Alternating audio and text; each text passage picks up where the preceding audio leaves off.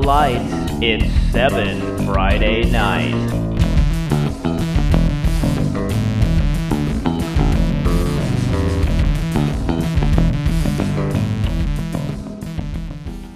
Welcome to the newest episode of 7 Friday Night. I'm Sports Stars Magazine editor Chase Bryson, and I'm joined, as always, by my trusty co-host, a man of the people, and a beacon of positivity. It's Ben Enos. Ben, welcome to another week. Hello, everyone in podcast land. Hello, Chase. Hello, world. Here we are. Semifinal madness across all the land. We've got big games in the CCS. We've got big games in the NCS. We've got big games in the SJS. This week gives us the strongest argument I've seen yet for cloning myself so I can be everywhere. Well, that, and there would be more of my razor sharp wit to go around for all you people. Before you turn this off and before we dive in to what's coming this week, let's take a look at what we saw last week. Here in the NCS, we had a reversal of fortune from the regular season with Cal in a game that I watched a fair part of. Thank you, Chris Babcock, Craig Bergman, and company, making some really good adjustments from earlier in the year to beat Monte Vista and advance in the D1 bracket. In the CCS, you are loving life if you are a fan of the Bellarmine Bells, as Thomas Di Vittorio's pick six late led the way to a win over Los Gatos. And I know it was my lock, and I think it might have been yours as well last week, but Sarah did everything but lock it up in a gritty win over Valley Christian that featured plenty of turnovers. But if we're being honest with ourselves, the game of the week was in Vacaville, and I will humbly take all the credit for badgering you into going to this game. Can we call it the Fog Bowl? I mean, clearly we talked about weather a couple weeks too early. Now, before I turn the floor over to you to talk about Elk Grove's win over Vacaville, I want to encourage our listeners to go to sportstarsmag.com and read the really well-written story you turned in the day after the game. Not only is it really well-written, but folks need to check out the really cool photos that you took also, because they really give you a sense of how unforgettable a night it was. With that, I yield the balance of my time for a recap of a night you will not soon forget in Vacaville. Wow, what a buildup. I don't want to call it the Fog Bowl. I mean, because it wasn't like it was the only fog game of the night. I know that there was fog in a lot of other places, and some photos I saw from Modesto and from Rockland looked just as bad. So I won't claim total credit for having only the fog, but that was probably the best game I've covered this season for sure. I mean, it's hard to beat a fourth quarter with 5 touchdowns and 4 lead changes inside the final 6.5 minutes in a dense fog, no less. So that was really good stuff. Both teams played really well. Elk Grove quarterback Ethan Archuleta had a fantastic night running the football, and I was equally impressed with Thundering Herd senior tailbacks Zeke Burnett and Julian Davis. I was also really impressed by a couple of Vacaville players too, most notably Darian Leon Guerrero, who did it both by rushing and receiving for the Bulldogs. And defensive lineman Luke Levengood was part of a really good effort by the Bulldogs defense, especially in the second half, because they were kind of on their heels in the first half, and they really kind of hunkered down and gave the offense a chance to get back in the game. Now we got Monterey Trail at Elk Grove this Friday night, and that's going to be a really good football game. And I think the key will be how well Elk Grove can stop the Mustangs Veer offense. Jesuit runs a variation of the Veer, and that game ended up 70-35 Marauders when Elk Grove played them. So they're going to have to make some adjustments, obviously. Thundering Herd coach John Heffernan and the staff will have their work cut out for them this week, but that's going to be a really good game for sure. If you don't end up immediately going and looking for this article, we'll post it on our episode extras, and I'll include a couple extra photos. I got a really cool photo of Ethan Archuleta interviewing with his little brother Gavin sitting next to him, which I really like too. And the fog's in the background. It's pretty neat. So yeah, you didn't have the fog, but you had a pretty good game too. Just I will echo your sentiment that last week was possibly one of my favorite games of the year to have watched. It was a typically cold night in Moraga, It wasn't as cold as I've experienced up there before, but it was quite chilly. And the Cougars knocked off Dublin in a really good NCS D2 quarterfinal. I was chatting with one of the Campo coaches briefly after the game, and we agreed that it really had everything you look for in a high school game. It had the drama, it had guys going in and out of the game, big scores, big stops. First of all, Dublin gave the Cougars everything they could handle. And again, I walked off thinking that Coach Edson had this thing pegged early on in the season. I mean, TJ Costello is 100% one of the best two-way players in the Bay Area. I thought Campo made the big plays when it had to, though. None bigger than senior quarterback Adam Harper stepping in to convert a 3rd and 14 in the third quarter when Dash Weaver had to come off with an arm injury. It also looked like Dash Weaver's right arm was going to physically fall off. So for him to come back was impressive. He did tell us after the game it was a funny bone hit, just a stinger. So that was good. But after that third down, the Cougars got a big field goal out of that drive, then held onto the ball for the final 11 minutes and 50 seconds of the game to ice the win. More than anything, the game reminded me just how good the Campo coaching staff is. We've talked about it all year long. These guys were nowhere early in the season. 8 turnovers against Aptos, a loss to Liberty where the offense didn't fire yet again. But Coach Macy and his guys made some adjustments to the offense, emphasized the run, let Weaver settle into a groove, and now they're to the point where they knew Dublin was going to stack the box to stop the run. They were able to ask Weaver and Robbie Mascaroni to carry the load, and the two responded with a huge night. So, yeah, it was just a really good night of high school football in Moraga. You mentioned that there was kind of a really cool coach-to-coach moment after the game too, right?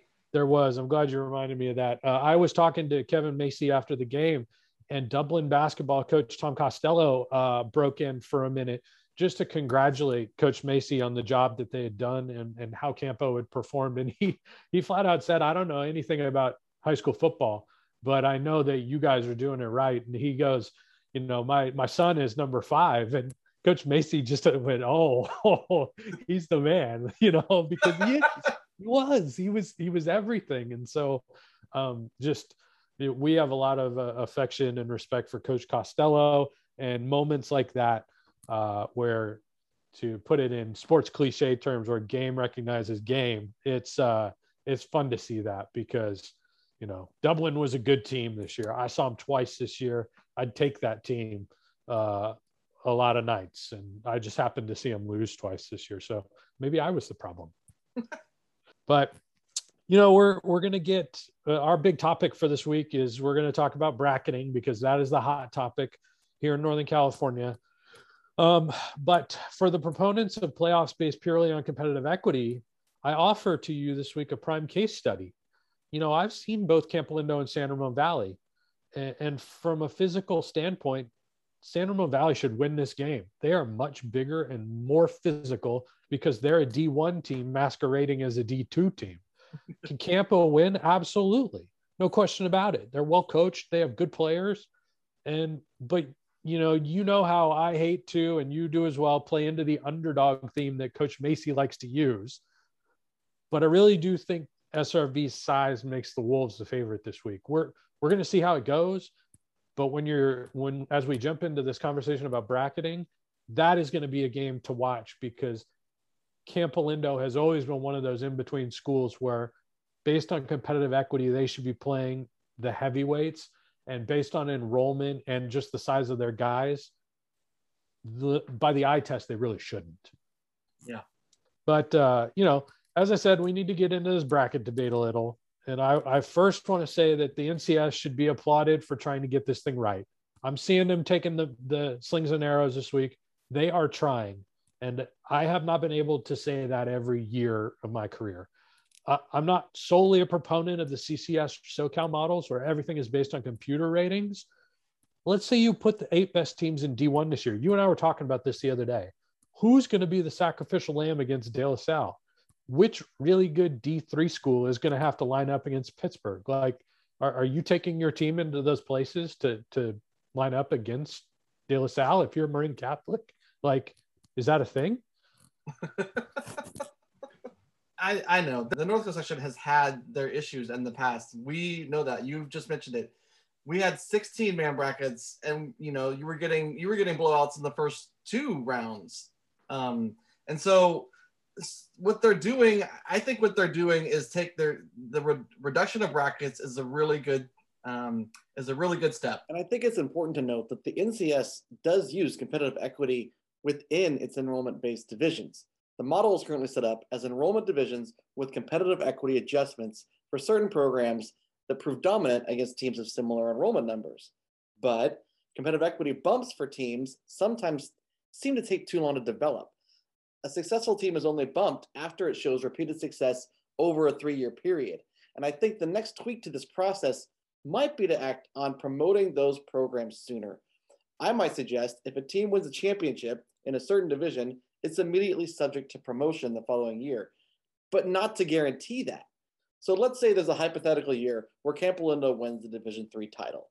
My thinking is that they would begin the season in Division III, but are subject to a bump to Division II based on their performance that season. If they go 9-1 and win their league, the seating committee puts them in Division II. If they finish 7-3 and maybe go 0-3 against Division II teams on their schedule, then they stay in Division III.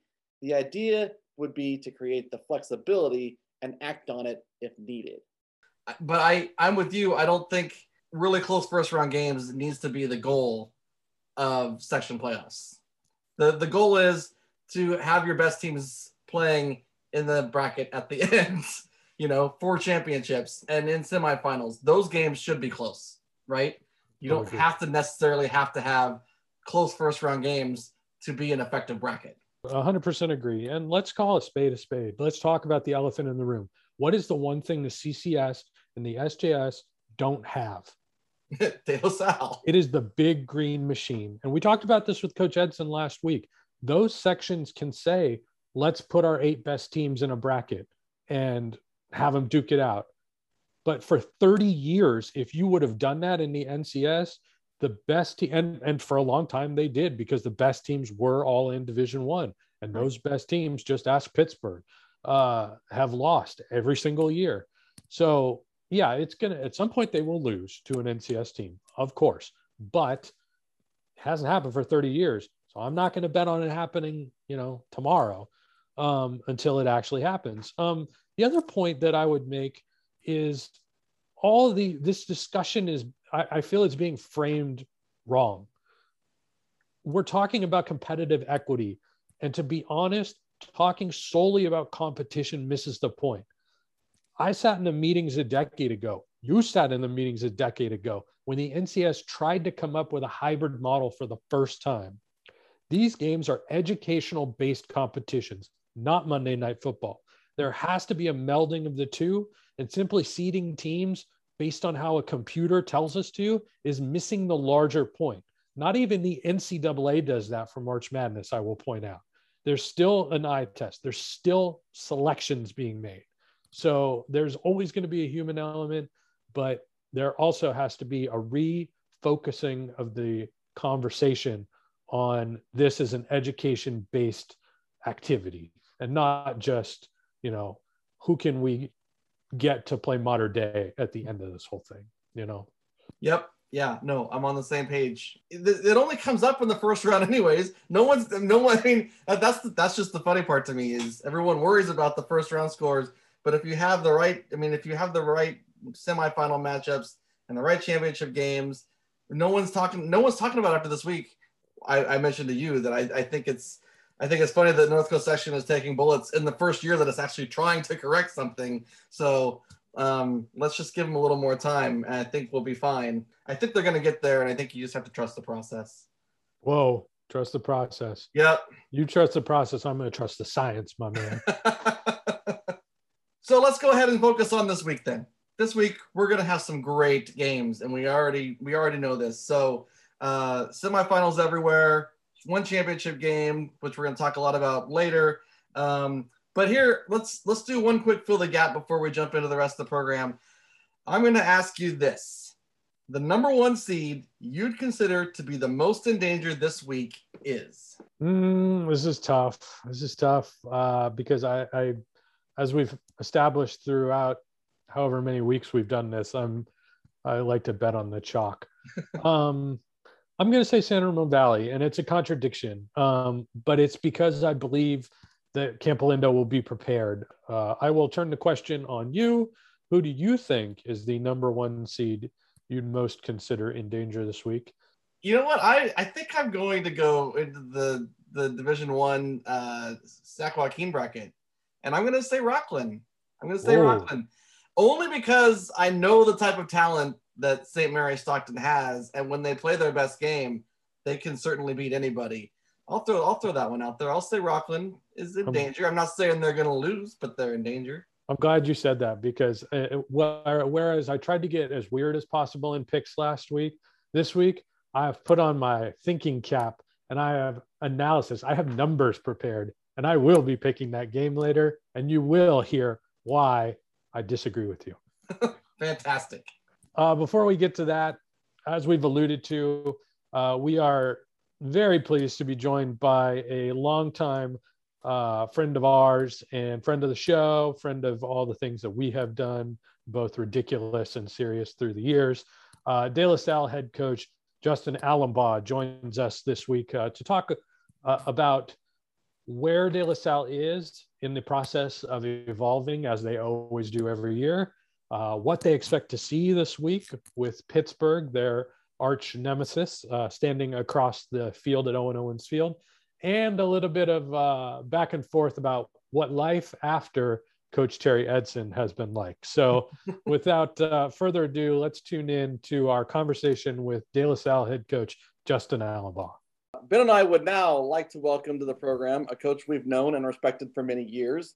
His De La Salle Spartans will play for their 29th consecutive North Coast Section crown this Friday when they host Pittsburgh for the Open Division Final. It's Coach Justin Allenbaugh. Welcome, Coach.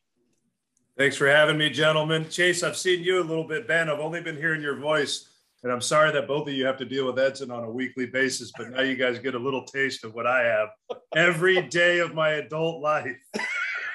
Chase didn't really market it appropriately to me when he said, "Oh yeah, we're going to have Coach Edson on every week. It's going to be great." It's always a fun time with him. That actually leads me to my first question. You've known and coached with him for so long, and we know you see each other every day on campus and still routinely talk football. But we're wondering what it is that you miss most about him not being around the day-to-day team activities and on game nights. Well, I'll start with what I don't miss most, and that's him. That's him yelling at me all of the time. Literally all of the time yelling at me. The one game that I coached from my couch for the pandemic, I tested positive for COVID. Thankfully vaccinated and no issues, and I wasn't ill or anything like that. But I was on a headset and I could hear him yelling at me through the headsets that the coaches were wearing. Just run the ball, Allenbaugh. Quit throwing all of this stuff. So I don't miss getting yelled at for any play call that he didn't like, which happened frequently, and I can attest that Coach Laddiser had the same experience. But no, in all seriousness, Terry's a wealth of knowledge, and he knows football, and he knows kids, and he knows coaching. And not having him out there on a day-to-day basis, it's definitely impacted us. And Coach Kenyon, our defensive coordinator, he's done an incredible job. But Coach Edson, man, he had 40 notches under the belt. That's 40 years of coaching, and that's a lot of years. That's a lot of experience. And what it is also a lot of the day-to-day grind and a lot of the day-to-day activity and interaction with young men. And he's an expert on those subjects. And luckily, we still have him around. He's one of my closest friends. I still talk to him all the time, whether it's a random hockey parlay or a horse that's raced. A bunch of my best friends actually bought a horse with him and his dad, Eddie and the King. You got to ask him about Eddie and the King. Now, we still talk. I see him every day, and we still talk every day. And he still has insights, and we miss him out there. And it's always a lot more lively and more fun when he's out there. But also simultaneously a lot more aggravating. I'm wondering, since you are around him every day, did you concoct this COVID-19 week off because you were sensing that he was sad and that he needed to come back? It was neat. Right after I tested positive, I got a call from Terry, and I was actually just about to call him. He goes, "Hey, I don't really like doing this. I don't want to step on any toes, but do you think maybe I should be on the sideline to just, help the guys in case there's any questions or anything like that?" I told him, I was actually going to call you, Terry, and, see if you could do that. I was literally about to dial the phone. He goes, "All right, I'll be there." and he had fun, man. He had a blast. And I was watching I had a live stream that our incredible tech department was able to set up. It was awesome. And I saw him ranting and raving on the sideline, and oh man, he was stoked. And then I talked to him. I was like, "Terry, you can come on the sideline the following week. I'm back, but you can be there." He goes, "No, I'm tired. That was exhausting." We get that every week after recording.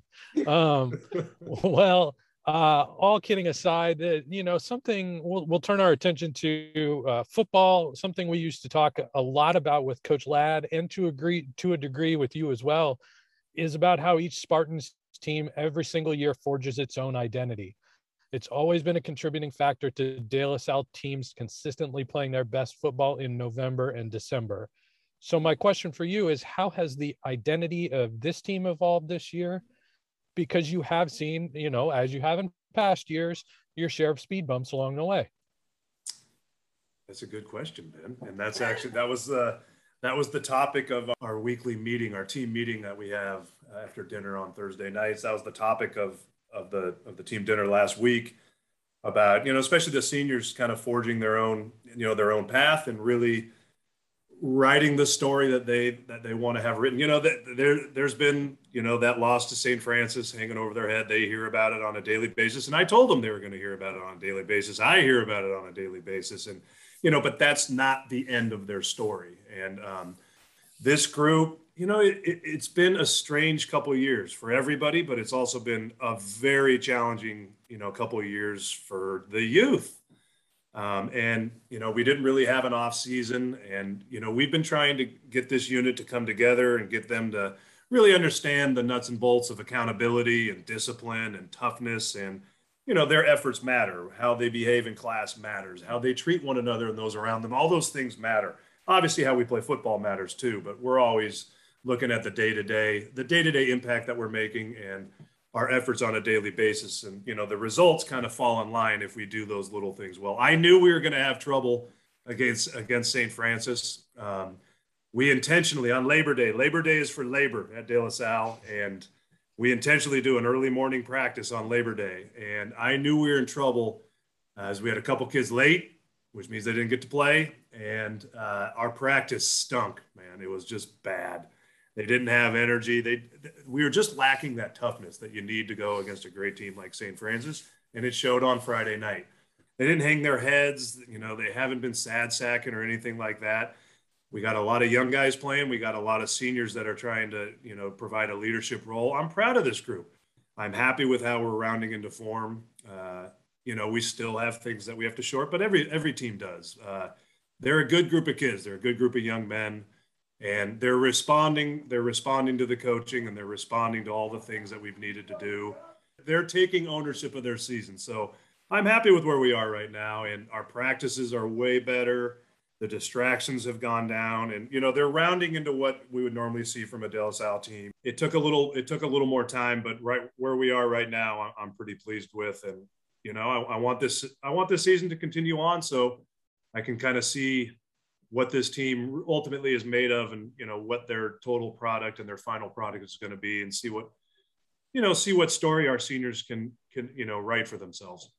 We will get to the opponent and the matchup here in just a bit, but on last week's show, Ben, Coach Edson, and I talked about the new way in which the section is going about handling the Open and Division I playoffs. What are your thoughts on the current system that debuted this season, which is building the Open Championship into the Division I field and allowing for the Open runner-up to play for the D1 title? Is it something that you think is good and that might stick? What are your thoughts? I think we got to see how it plays out. I'm not trying to play coy. I always like creativity, trying to make the system better. I'm always for that. If I'm being totally honest, I think I like the CCS model of the competitive equity. I'm just, I might get in trouble, but I'm just being honest. I don't dislike what they're trying to do, what the NCS is doing with this. I like that they have some creativity with it.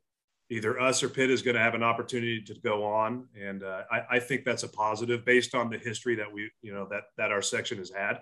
I'm in favor of it. I'm also in favor of some more changes. I think we can kind of get a little bit more creative moving forward, and we have a great commissioner. We have a great team that's open to making some changes. So I'm confident that things will continue to move in the right direction. I think that this has been a positive, though. And talking to other coaches, I think there's a lot of people in favor of it. And in that regard, I am too. Well, we could set up any kind of structure, any kind of bracket, and chances were that this week's matchup would have happened anyway. So it's a familiar opponent coming to Owen Owens Field this week. The creator of the Game Saver Ball Warmer, Coach Galley and the Pittsburgh Pirates. What are your good knowledge on the Game Saver Ball Warmer, by the way? That saved us in one of our NCS games. It was pouring, man. That thing on the sideline, it helped us. Veteran reporters will know that if they're covering a Pittsburgh game that's cold, they stand next to the ball warmer. Mm-hmm. Well, they're bringing a strong team as always into this week's contest. What are your impressions of this year's Pittsburgh squad, and how far have they come on film to you since you saw them back in August?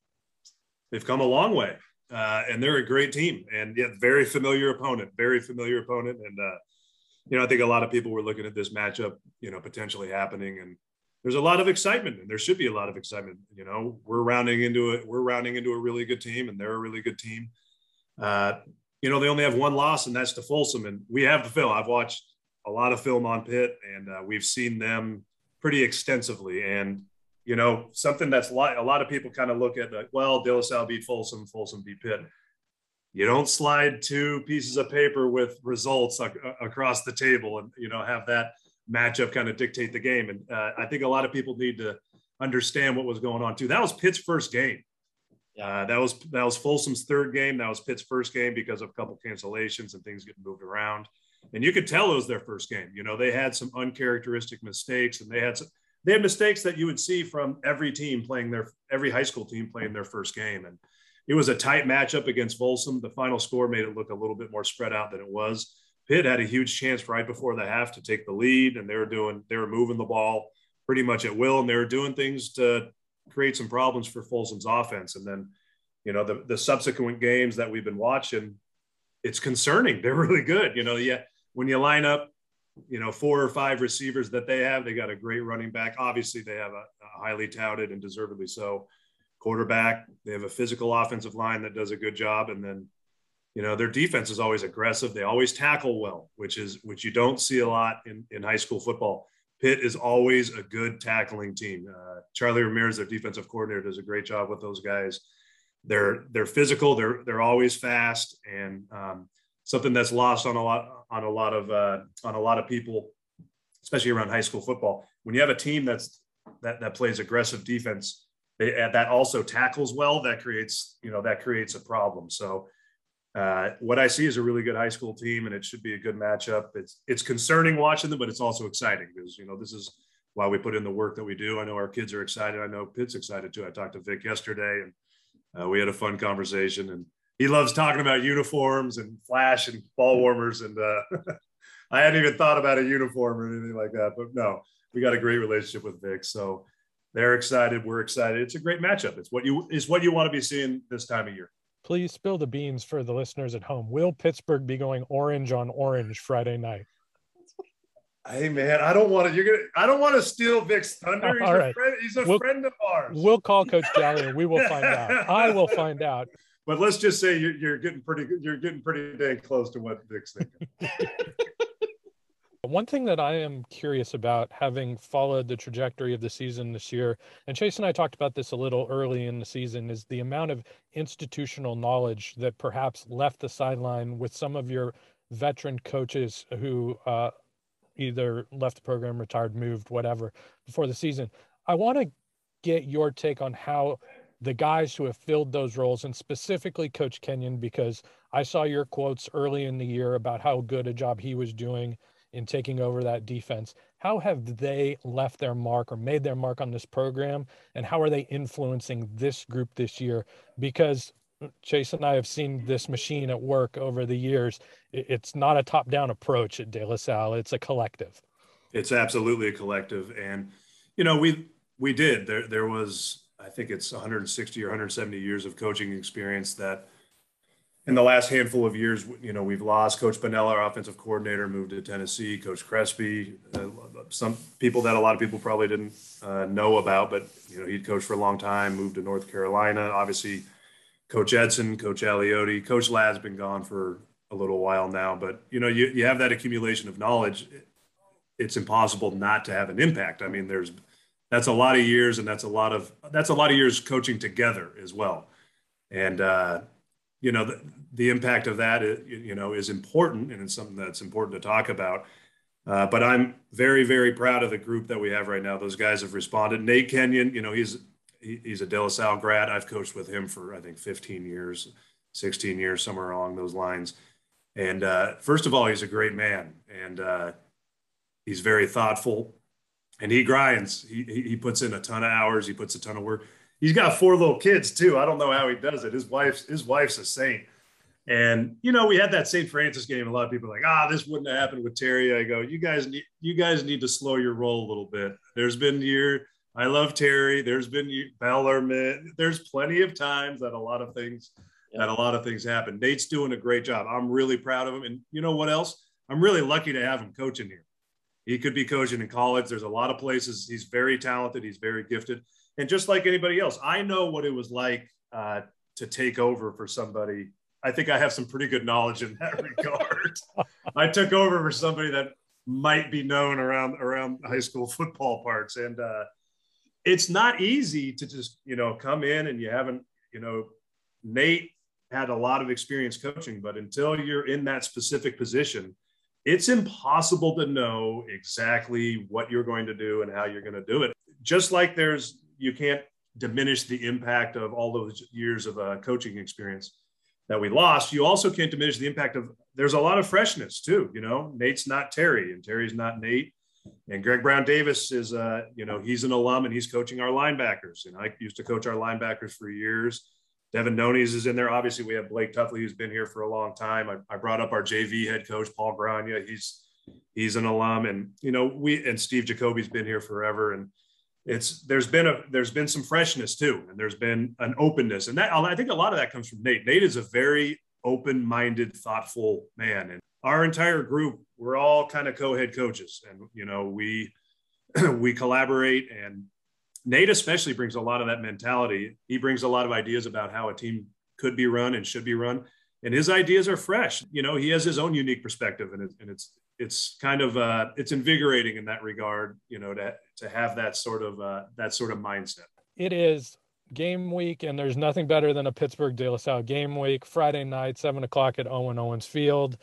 Coach Allenbaugh, as always, thank you for taking some time to answer our silly questions, and we will see you on Friday night. Thanks for all the work, gentlemen. You guys are doing a great. I listen every week. That's awesome. It's classic, man. You guys are doing a great job and bringing attention to young men and women that deserve it. So congratulations and thanks for the work you're doing. All right. Thank you.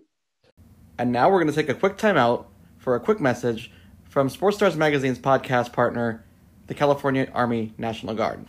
We understand an upside-down world, but they're writing us off before we get to the starting line. A stalled generation? Who do you think is going to fix all this? We will, because our future is the future. The next greatest generation is now. Visit NationalGuard.com to find out more.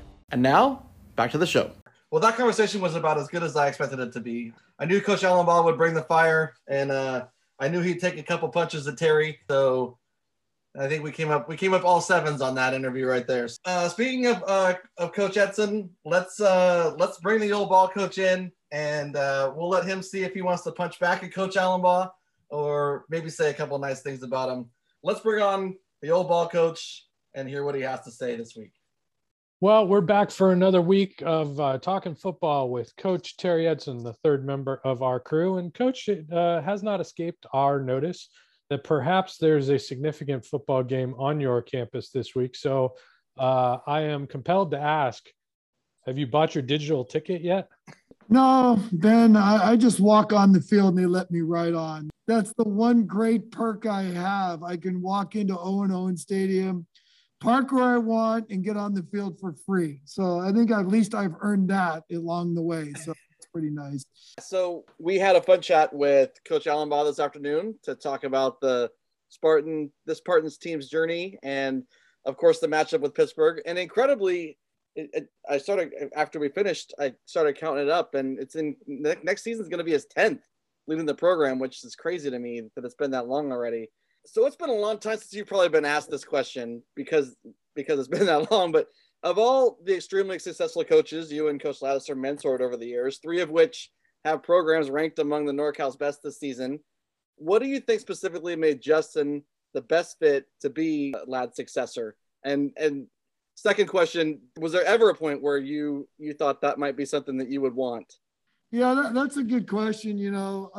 People have asked me that before. And I think is when by the time Lad retired, which was what year did he retire? 2000 after the 2012 season.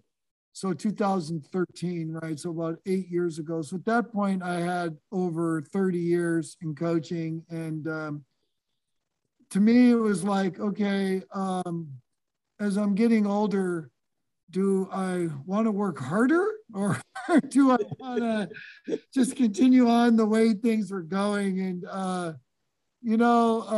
really the job that opened up that I really loved was, the golf job opened up, and I could be a head coach, but not have half the stress as it turned out. So I just didn't see the point of me taking it all on when I felt that to keep Justin on campus, because if he wasn't going to be a head coach here, he was going to be a head coach somewhere else. He was getting offers from other schools and all that. And the way, Bob and Justin have always kind of, when I was coaching with them, has always kind of treated me as kind of a co-head coach anyway. So I had the best of both worlds. And to me, it was like a no-brainer because I wanted to keep him on this campus. I thought that was the best situation for the program. The coaching here, it has always been a team effort. So being the head coach, I just didn't think I needed to do that. And I wanted to keep him here, not only as a head coach, but he's also a great educator. I mean, that's something people in high school don't understand because it's so much different than college and pro, right? I mean, Coach Ladouceur and Coach Allenbaugh are 2 of the finest teachers we've ever had on this campus in the classroom. I think you're selling your head coaching career short. If I'm not mistaken, you were the head coach of the De La Salle bowling team. No, I was the head moderator, Ben. That's a word, okay? That's moderator, okay? But the other side of his question, though, why Justin? And, Bob and I knew, he was, and I'm sure people have heard this before, he was a coach on the field in high school. I mean, he devoured our scouting reports. He knew the team, I think, as well as they knew themselves. We could just see, first of all, we knew wholeheartedly, he understood the mission of our football program and what we wanted to accomplish at De La Salle. And he was passionate about the game, but he's also super smart too. And to be a head football coach in high school, you have to know every position. I mean, you have to know something. You have to be able to coach every position. And, first of all, he's actually a great line coach. And, people don't remember that about him. He's a great line coach. He's got a great defensive mind. And obviously with his offense, he's doing really well offensively too. So he understands the game really well. He was the right man for the job. There is no doubt in Coach Ladd and I, in our mind about that. You are in a unique position to answer this next question. What was the main difference in coaching with Bob Ladouceur and Justin Allenbaugh as a head coach? Well, in a sense of, Bob is, I would say, here's the main difference is Bob was not a multitasker. Justin is definitely a multitasker, but in a sense of on the field, which surprised me because he was my defensive guy at starting out though. It's still always offensive practice over defensive practice. No matter what they try to say, they always offense always gets more time than defense. So that never changed. My favorite thing with Ladd would be, especially back in the day, the rules have changed since then, and for the better, by the way, but we'd be banging offense for like an hour and 10 minutes. The kids would just be spent. And I go, are we going to run any defense today?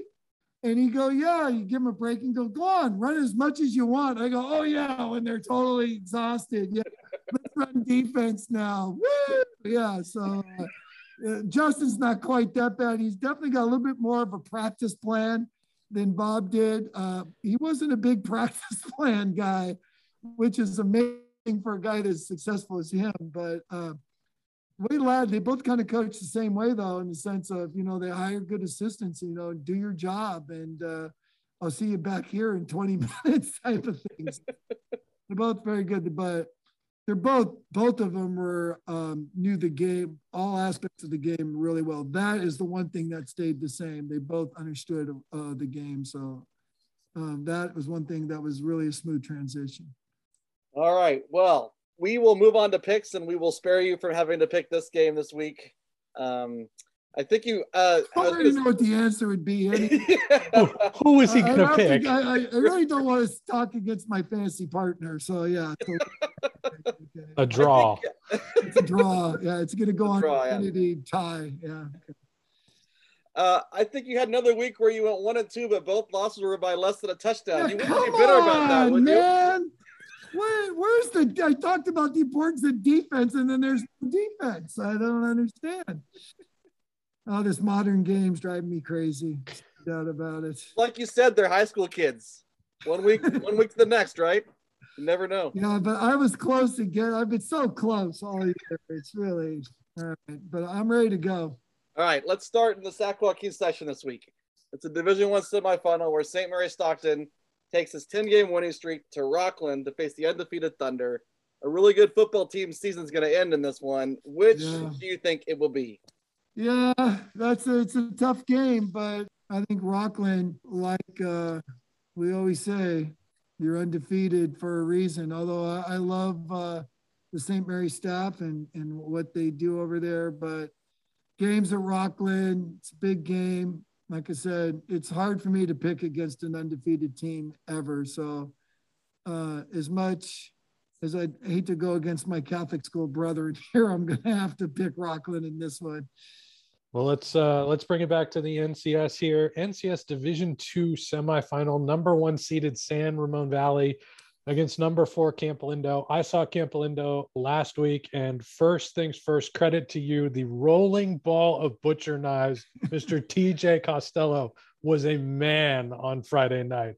They handed it off to him. They passed it to him. He played linebacker. The dude was literally everywhere. See, give me some film. I can find things out. Okay. You got that one. Yeah. It's all right. So, but Campo came out on top, and it was a really good high school football game. Had a little bit of everything, but they're playing a San Ramon team that I was telling Chase Friday night is simply going to be bigger than Camp Lindo across the field. So it's a traditional Campo team. They've gotten better against a big San Ramon Valley team. Who you got? Oh yeah, Coach Macy. We kept remembering in the year. I kept saying, Camp Lindo, has got to turn around because coaching matters, no doubt about it. And Coach Macy did get him turned around. But this is one of those situations that, and no slight to Campo, but San Ramon's just had to play a tougher schedule. And I think they're a little bit on that. That was a huge win against Monte Vista. I think they're kind of on a roll now. And I just think preseason, regular season, San Ramon's just had to play tougher teams. I think that always makes a huge difference. Going to go into my next pick in the next game too. But I just think San Ramon is just it's going to be, it's a good game. You gave me a great game to pick, but I just think the physicality is just going to make a difference in this game. So I'm going to go San Ramon. Yep. All right. We'll go one more section over. Central Coast section where St. Ignatius is traveling to Wilcox for a very enticing Division II semifinal. The Wildcats are coming off a 28-0 shutout of Palma that really turned some heads last week.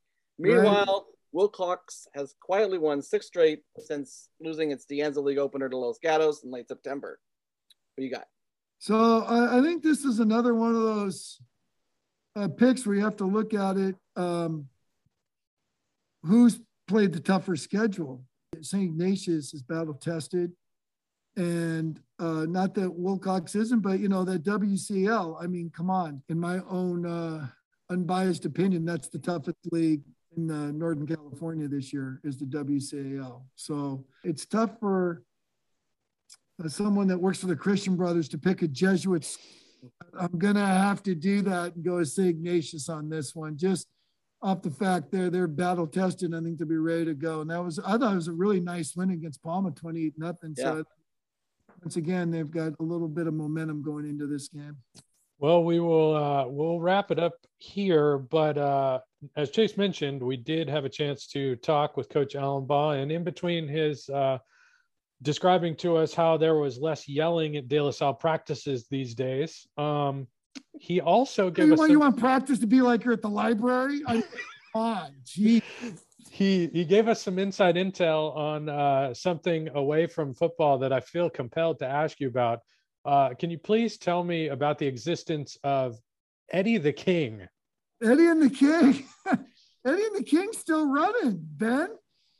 So my dad went to the sale with Steve Coach Emilio, former De La Salle basketball coach, and back again, head DVC basketball coach, and back again as a consultant in the basketball program here at De La Salle. So they went to the Pleasanton sale. I don't know what year that was. Geez, maybe 2016. And he bought this horse. I forget the size. It's something Eddie. And Steve's nickname for my dad was always the King. They always be at Golden Gate Fields up in the turf club where his table was. So we thought Eddie and the King would be a great name for a horse. So we named the horse, and then I talked to a couple of Allenbaugh's friends that he had from college, and so they'd had a horse before named Dr. JJ, and he was just okay. And I said, hey, if you guys want to get involved in horse racing here, we could get a little consortium here. So my dad was in his late 80s, or no, he's probably almost 90 then. So I was in charge of the day-to-day activity, making sure the bills got paid and all that. And Steve Sherman was our trainer. His dad had just coming off Art Sherman with California Chrome. He's a great guy. Always took my phone calls and gave us updates, and he's a great trainer. And we had a horse going there at Golden Gate Fields, and he had a decent 3-year-old year, and kind of hurt his knee a little bit. We had to have a little surgery. He came back, and he was a serviceable claiming horse that eventually got claimed out of Golden Gate Fields, and now he's in the Pacific Northwest, running for like $2,500 claiming races. But he gave us some thrills, good old Eddie and the King. He won some races for us, and it was fun. Awesome. Out of the Sire Square Eddie, maybe? Square Eddie, yes, thank you. I should have remembered that, but you kind of surprised me with that question. So I was not prepared. But we try to keep people on their toes. Yeah, that was a fun horse. There's one major problem that happened with me being involved is that my wife saw the monthly bills and all that, so I won't be owning a racehorse anytime soon, which is one of my dreams. But that maybe as I get into retirement, I might be able to swing it. But right now, that is an absolute no-go on owning a racehorse. So there you go. So. And now we know why Coach Edson is still employed. Yes, we do. Yes. All right, Coach. All right. Thanks, guys. All right. Well, that wraps up another illuminating conversation with Coach Edson. I will be doing my homework on Eddie the King. But in the meantime, man, it's time for picks. And this things are not getting any easier for us. The slate this week is just a bear. And why wouldn't it be? It is a heck of a time to be watching high school football in Northern California. So let's break down the games that we will choose from. Starting in the CCS with the number 1 ranked team in all the land, St. Francis hosting Menlo Atherton. Back here at home, we've talked about this extensively already. De La Salle will host Pittsburgh in a championship game that is in semifinal weekend. Going further north, Rockland will host number 9 ranked St. Mary's of Stockton in a Sac Joaquin Section D1 game. Back in the CCS, number 4, Sarah will host number 7, Bellarmine. Going back north, Jesuit, ranked number 6, hosting number 10, Folsom with quarterback. Central Catholic of Modesto hosts Antelope, who has cracked the NorCal rankings for Sports Stars. And we're going to wrap it up with some town business in a town that I will spend some time in this weekend. It is Elk Grove hosting Monterey Trail in a, if I'm not mistaken, number 6 seed versus number 7 seed game. Take that, seedings. So with that, those are the games. Good luck. God be with you. You're up first. I just realized that this is hilarious. You gave me a chance to talk about a 1 seed in trouble, and here I'm going to pick against one. I didn't even think to name that one. So let's start here. So the Valley Oak League still has 4 teams alive throughout the section playoffs, and that should make me feel pretty confident in backing the league's champion, the Central Catholic Raiders. But Huron Borders is the truth at tailback for Antelope, and more importantly, the Titans learned last week that they can still win when good teams are able to bottle up the Sac Joaquin Section's leading runner. Whitney held Borders to just 52 yards on 19 carries last week, daring Antelope to beat them another way. And guess what? The Titans put up more than 280 yards passing, 245 from quarterback Josiah Bateman, who threw for 2 scores and no picks. Shout out to Demarion Williams, too, who caught 5 passes for 195 yards and 2 scores. That, plus the fact that Central Catholic looked a little shaky in its narrow win over Lodi, and I'm feeling spicy. So I'm going to roll the dice on an upset here. Next week, one of us will be saying, remember the Titans in celebration or in outright mocking tones. I will take Antelope. This is fantastic. When we set up these picks, I have an order that I'm going to go in. I am going to change the order to come directly at you. I am staying in the Sac Joaquin section for this game. And as I referenced earlier, I have facts.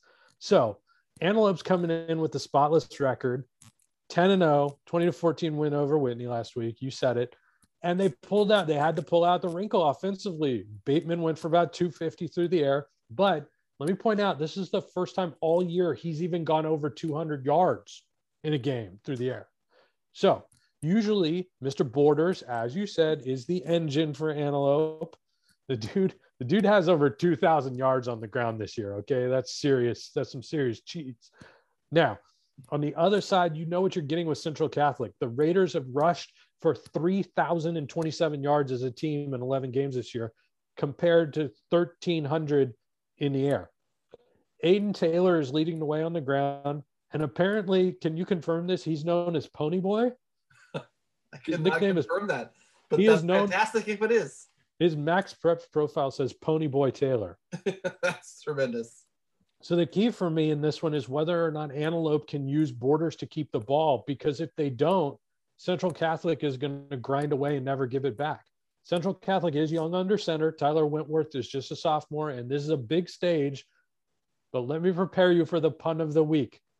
The Raiders ride Pony Boy to victory. Boom. That just happened. All right. Now, let's stay in the weeds here, because we do know a fair amount about these teams at this point, and I am going to talk number 3 Rockland against number 9 St. Mary's of Stockton in the SJS D1 semi. I am on record as a fan of St. Mary's, and a 29-23 win over Edson last week. The Rams proved once again that they are always there for me when I need them. Now let's break down the numbers. According to Max Preps, Cruz Herrera logged 6 carries for negative 26 yards against Edison. Meanwhile, Jaden Marshall had 10 carries for 132 yards, but he doesn't show a reception in the game. What does this tell us? It tells us that Edison was able to heat up the quarterback and take away the pass game to some degree, because I'm going to wager a guess Herrera doesn't have negative 26 yards without some sacks. So let's look at Rockland's 42-0 win over Sheldon of Sacramento last week. The Thunder racked up 7 sacks, including 2 by junior Caleb Larson and 2 by another junior. And you got to check out, you got to go with me on this name. Tom Sakinski. Tom Sakinski had 2 sacks. The sack man. You just can't make this up. This is my deep dive way of saying if St. Mary's is having trouble protecting the quarterback, it shouldn't want to face Rockland this week. Give me the Thunder. That's my lock for the week. That's a strong choice. I can't say that I can't say I disagree with you. But in the Philly Gap on the spot, I was thinking that St. Mary's is good. So I was just saying they're in trouble. I didn't say they're going to lose. All right. But we'll go with we'll do my lock now. And I have the utmost respect for Coach Vic Galley and his Pittsburgh team. But if you're looking for locks on this board, you'd be pretty foolish not to take the team that's won 28 consecutive section titles. Am I right? I'll be there, though, and I hope we get a close game. And hopefully the Pittsburgh coaches who listen to this show, and I know there are a few, can forgive me on this one. But I've got to put my lock on the Spartans. I'm all for them kicking you. I've got to walk their sideline, too, because it is so Owens and all media walks the visitor's sideline. So, yeah, I'm taking my life in my own hands. All right. I'll finish up with the West Catholic Athletic League rematch on Saturday in San Mateo. The revival of Bellarmine has been one of my favorite stories from this season, and that win over Los Gatos last Friday was epic.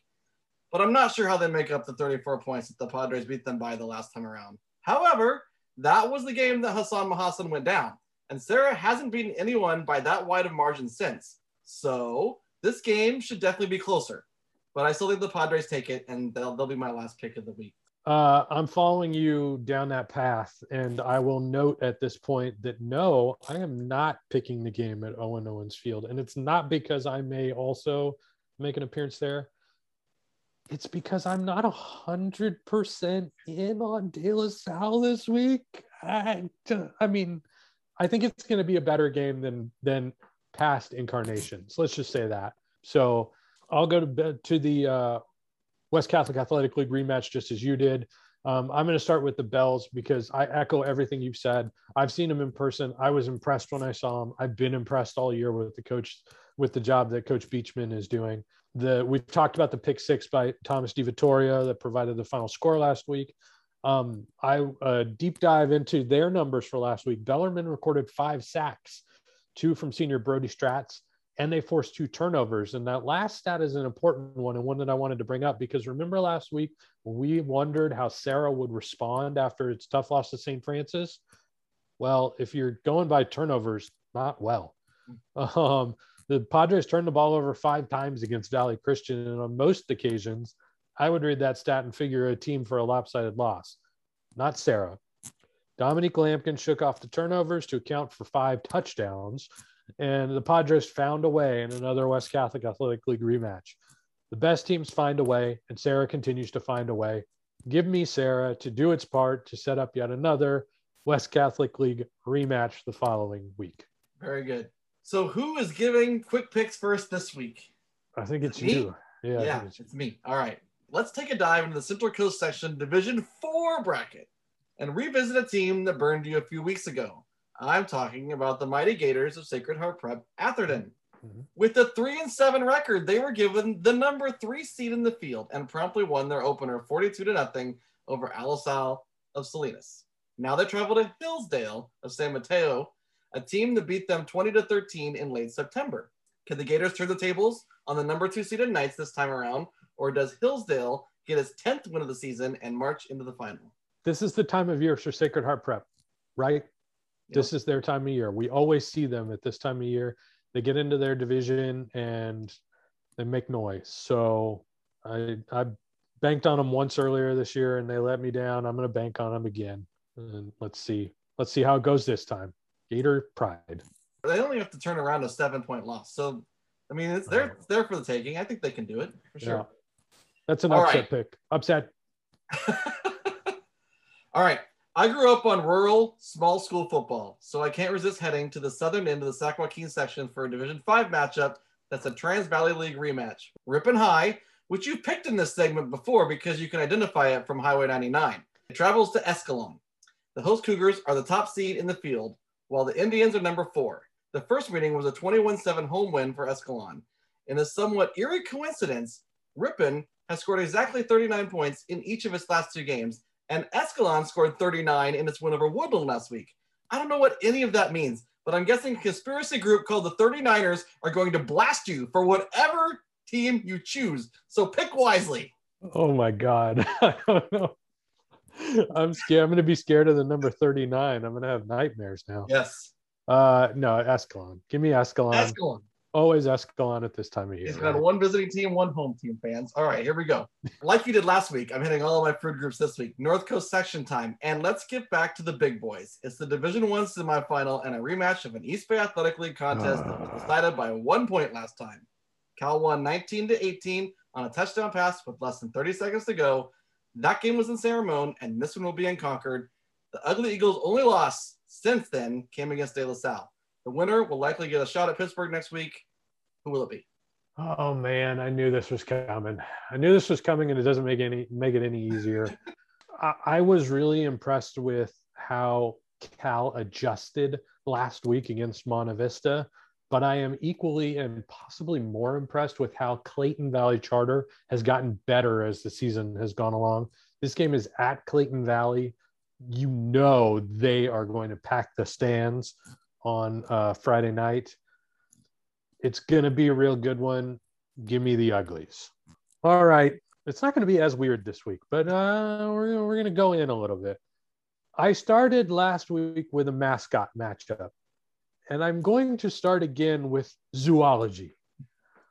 Last time around, you correctly assessed the ability of a buffalo to outmuscle a dragon, and Manteca took down Sac High 54-14. I will also point out that I spotlighted Thor last week, and Blake Nicholson had 204 yards and 4 touchdowns on the ground. Now, while you thrived in the mystical realm last week, I'm curious where you rank a fighting zebra in the animal kingdom hierarchy.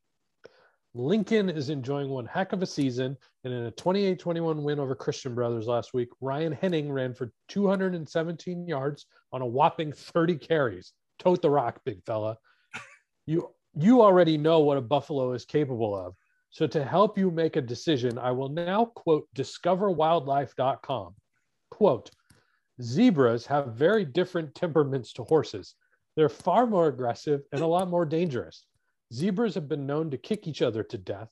They will viciously bite any human that comes too close. And there are even many accounts of zebras killing lions. All that to say Manteca or Lincoln.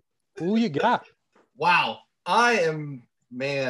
Even though I picked against the Valley Oak League champion in our picks earlier, I still think I'm going to side with the VOL on this one. I'm going against the Fighting Zebras, and I'll take the Buffaloes once again.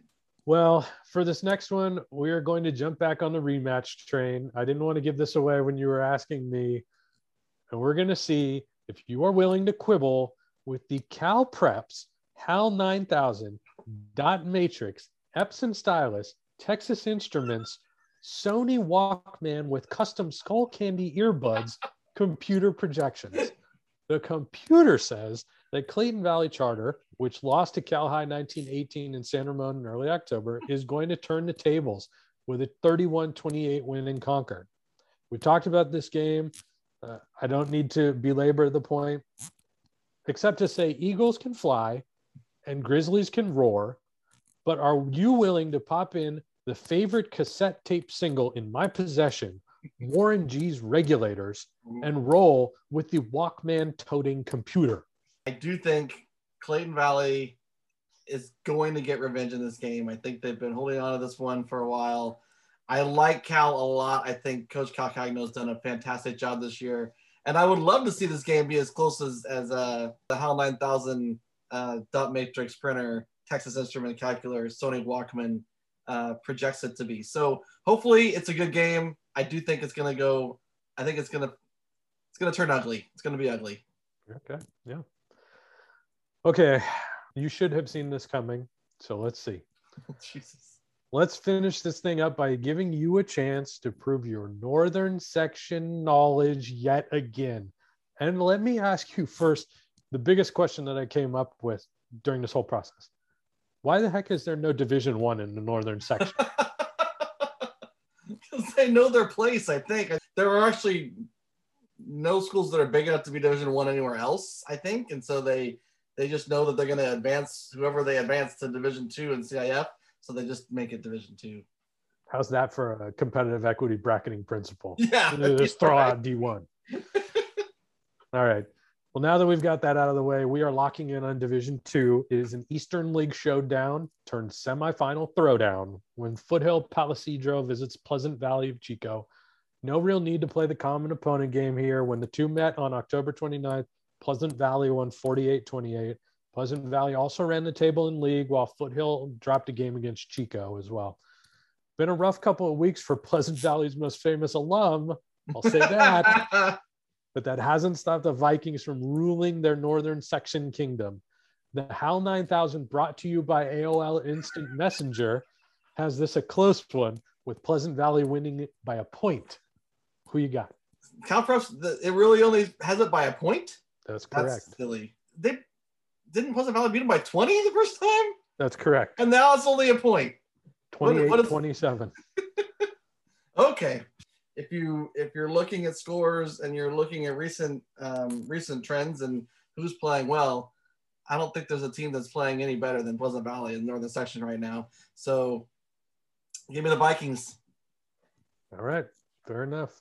All right. Well, always a fun finish to the show. That's for sure. And that will wrap up another week of 7 Friday Night. We want to send out a final thank you to De La Salle head coach Justin Allenbaugh and to Coach Terry Edson for continuing to join us each week. 7 Friday Night is available on several platforms, including Spotify, Apple Podcasts, Google Podcasts, Breaker, Pocket Casts, and Radio Public. If you listen to shows on one of those platforms, search for 7 Friday Night and please rate and subscribe. We build 7 Friday Night using Anchor. You can leave us a voice message by visiting anchor.fm/7 Friday Night. Each of our episodes also get their own dedicated page on Sports Stars Magazine's web home, sportsstarsmag.com. You can stream the episode there, find links to the various other platforms, and check out a variety of bonus items that we tend to include. Also, be sure to follow the magazine on Twitter at SportsStarsMag and our new podcast Twitter home of Sport Stars Pods. And if you want to follow either Ben or myself on Twitter, you'll find us tagged on either of those accounts quite often. Design and photography for our cover art was by yours truly. Our theme music was produced by Dustin Phillips, who performs in multiple bands in the Sacramento area, including an awesome cover band called Popular Demand. Look them up on Facebook or on their website, sacramentocoverband.com. Let's hear some final thoughts, Ben. Final thoughts. Well, breaking news in my own life. I'll be on a sideline this weekend. America, rest easy. I'm fired up for that. There was a chance I wouldn't, but I will be. Everywhere you look, there's a good matchup this weekend. Like I've referenced and you've referenced previously, I'm really curious to see how that D2 semi and the NCS between Campo and SRV turns out. I'm also low-key curious to see how Pittsburgh fares against its arch nemesis. I think they're pretty good. Not calling an outcome by any means, but I think they're going to account themselves well. In Sacramento, there are great games everywhere. None more intriguing to me than Folsom and Jesuit. Man, we didn't hardly spend any time on that this week. And you asked me for picks earlier today, and I reluctantly made a pick before I asked you who you were going to pick. And we may be on opposite ends there, and it's because it's such a good game. Monterey Trail, Elk Grove. Can I interest you in that? Or any of the 400 other great matchups? buy a ticket to Menlo Atherton, St. Francis, or Bellarmine Sarah. You won't walk away mad about that. It's just really fun to be doing this time of year. But with all that going on, I want to end it in the only way I know how. And I don't apologize to our South Bay fans one bit, because at 4 p.m. on Saturday, it's the 124th installment of the big game at Stanford Stadium. It's been a long year in blue and gold, but the one thing that can always make things better is bringing the axe back to Berkeley. So go Bears, beat Stanford, and let's get this thing done. I will let you have the last word on that. That was solid. We will head out. Everybody enjoy the games. We'll see you next week, sports fans. Laters.